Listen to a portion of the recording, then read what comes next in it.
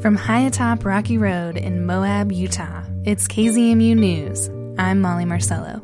This is your news for Wednesday, January 19th. Whoa, say, can you see Good morning, and welcome to the first day of the 2022 General Session of the 64th Legislature. Opening day of the 2022 Utah legislative session. On Tuesday, state lawmakers outlined their priorities for the next 45 days. House Speaker Brad Wilson laid out some key focus areas. Those include education, water, affordability, and maintaining the Utah way. In addition to being visionary, principled, and collaborative, the Utah way is responsible. The Utah way demands we exercise wisdom and that we use the resources we have to improve the lives of the people of our state. House Speaker Wilson also outlined what the Utah way is not, which was met with applause from fellow lawmakers. It is not government overreach, it is not a nanny state, and it surely is not high taxes or burdensome regulation that saps the energy of our industrious people. Moab City hired a lobbyist to advocate on their behalf at the Capitol. City council members renewed a $40,000 contract with Red Hill Strategies. Last year, Red Hill Strategies and Moab's elected officials lobbied state lawmakers for more control over UTVs and ATVs on local roads. A bill came forward from this effort but died in the Senate. Local ATV and UTV regulation is not an outlined priority for Moab this session. City documents indicate the lobbying firm will advocate for federal infrastructure funds and coordinate with the Utah League of Cities and Towns on shared legislative priorities.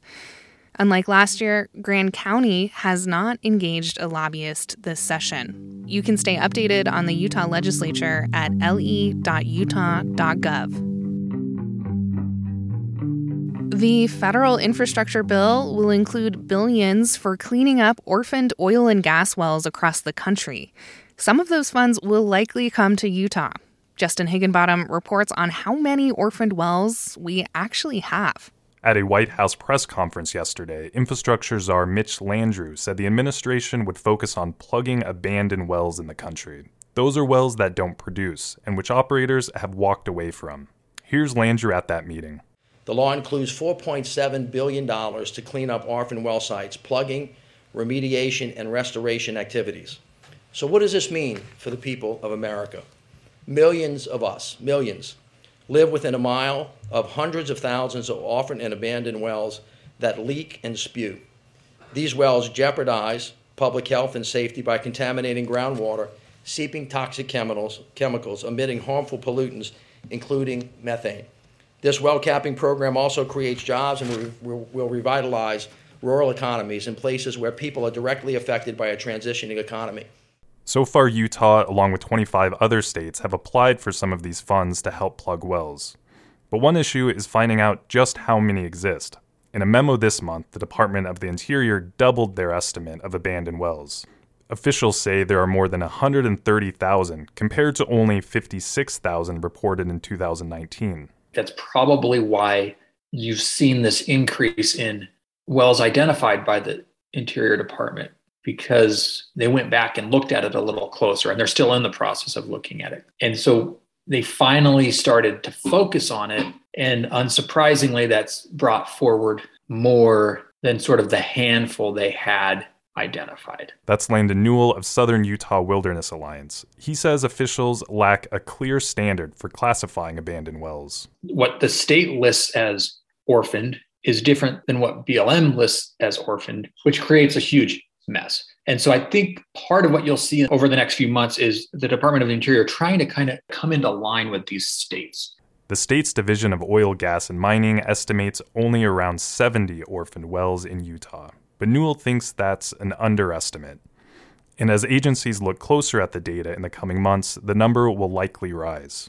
The Center for Western Priorities reports around 70% of oil wells in the state produce less than 10 barrels per day. They're known as stripper wells. There's also around 2,900 shut-in wells that have temporarily stopped producing. Those aren't abandoned now, but could be in the future. Justin Higginbottom for KZMU News.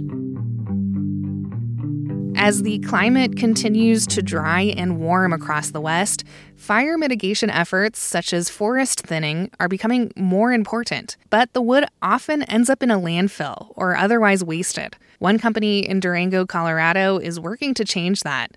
Sarah Flower, with our partners at KSUT, visited their facility to learn more. Timber Age Systems Incorporated is the first producer of cross-laminated timber, or CLT, in the Southwest. CLT was developed in Europe over 20 years ago as a replacement for steel and concrete walls, floors, and ceilings in large-scale buildings. It's made by gluing boards together in alternating layers at right angles to one another. And what makes Timber Age unique in their CLT process is that they use 3-inch ponderosa pine that's been sourced from fire mitigation on both public and private lands. This technique is more often used in urban settings.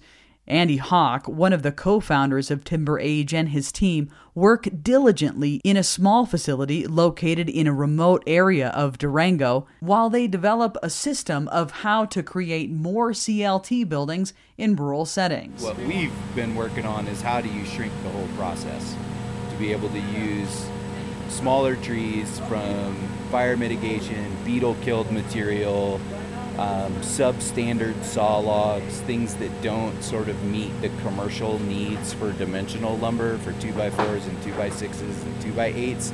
We're trying to use that material that isn't used in those processes.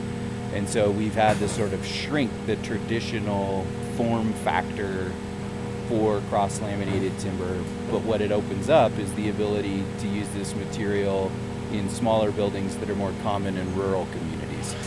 The evidence of the efficiency for CLT is mounting in some of the bigger settings, but Hawk says that information is still needed for these small-scale projects. It's been proven dramatically that CLT-based buildings can have environmental performance that are 70 to 80% more efficient. So it requires far less energy to heat and cool and maintain an environment within the structure. It's also been demonstrated that solid wood mass timber buildings have higher air quality within the building themselves. But that's been at a very urban scale. And there are no data to demonstrate how that looks at the rural scale. And so we're climbing that hill right now. Part of that uphill battle is the need to build more. Timber Age has received an over $400,000 grant from the Colorado Department of Public Health and Environment Recycling Resources Economic Opportunity Program to build a nearly 3,000 square foot facility in La Plata County that Hawk says could expand the company's capacity nearly 4 times what it is now and help increase their use of locally harvested ponderosa pine. The vision for growth behind Timber Age is to find communities and partners that are interested in having sort of a micro-manufacturing facility that works directly with them in their community and with their forest. So yes, we believe we're ready to grow. The grant that we just received from CDPHE is going to allow us to build our own CLT-based factory and quadruple our current production, but that's about as big as we see ourselves getting right here in Durango. And so then is it a facility in Montezuma County, or is it a facility in the San Luis Valley, or somewhere further up the western slope? And we're talking with an organization in California that, from an environmental, like an actual ecosystem standpoint and a forest standpoint, is not all that different than Southwest Colorado, about the potential to build a plant in the Northern Sierra. Hawk says that designing and building with integrative CLT system can offer 40% faster assembly with 25% less expenses and is net zero ready. Part of the success of Timber Age for Hawk in adopting these new systems is not only a learning curve, but also partnering with innovative professionals, local builders, architects, all while working closely with the U.S. and Colorado Forest Service. I'm Sarah Flower. This story is part of a collaboration between stations of the Rocky Mountain Community Radio Coalition. Reports highlight the transition from fossil fuels across the Mountain West. And that's the KZMU News for Wednesday, January 19th. Get your community-powered journalism Monday through Friday at noon and 7. You can also find KZMU News anytime online at kzmu.org or wherever you listen to podcasts.